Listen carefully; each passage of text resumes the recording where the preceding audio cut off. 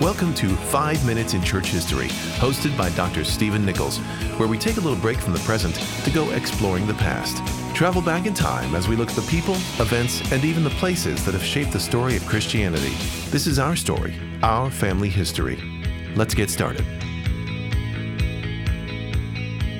There are some figures in church history that you know exactly where they stand. You could put on them a white hat. There are others in church history that you know exactly where they stand. They just stand on the other side of the divide, and you could put on them a black hat, if you will. And then there are those figures that come to us in church history or in history that we're not quite sure what to do with. Well, that is the figure of this week's episode of 5 Minutes in Church History, and that is Joan of Arc.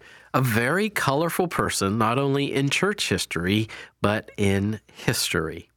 Joan was a farmer. She was born into a family in a small town in France. She was born in the year 1412. This is 105 years before Martin Luther is going to post his 95 Theses. This is right at the height of the latter Middle Ages, and Joan is every bit the part of her context and of her times. She was not literate like most peasant farmers would have been in 1412. In fact, like most people were in 1412. She could not read, she could not write, but she was raised in a very pious home, and she was a very pious individual. Now we need to back up and take a look at the bigger picture. There was the 100-year war going on between England and France. And at this time, as Joan is growing up and moving into her teenage years, we enter Henry V. He had been victorious, and through a treaty that was signed, he was now made king of both England and France. And then Henry VI, his son, ascended to the throne. And as he began to move into those villages in northern France, many of the residents of Joan's village fled.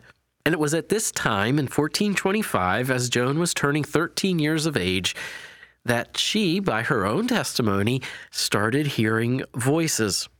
And she was told, she was called to save France from the oppressive English king and to restore the throne to a Frenchman.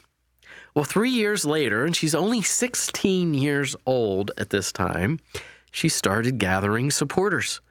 And she even got the attention of the Prince of France, Charles.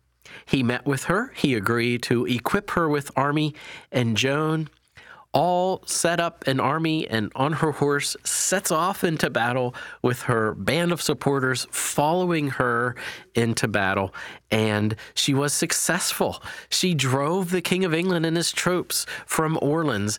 And as a result of that, Charles, the prince, the Frenchman, was able to once again be restored to the throne of France. But that wasn't good enough for Joan, and so she wanted to rid all of France of the English. And at this point, she loses the support of Charles. And the tables now turn on her.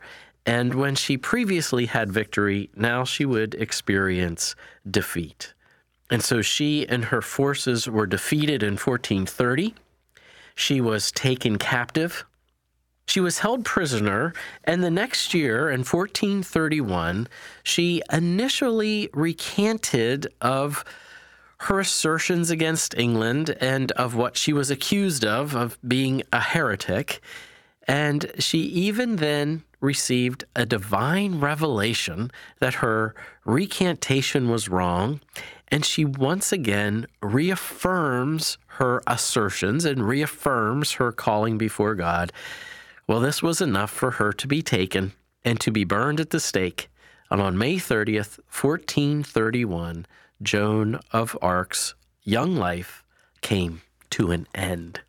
So there we have it, a fascinating figure from the pages of history.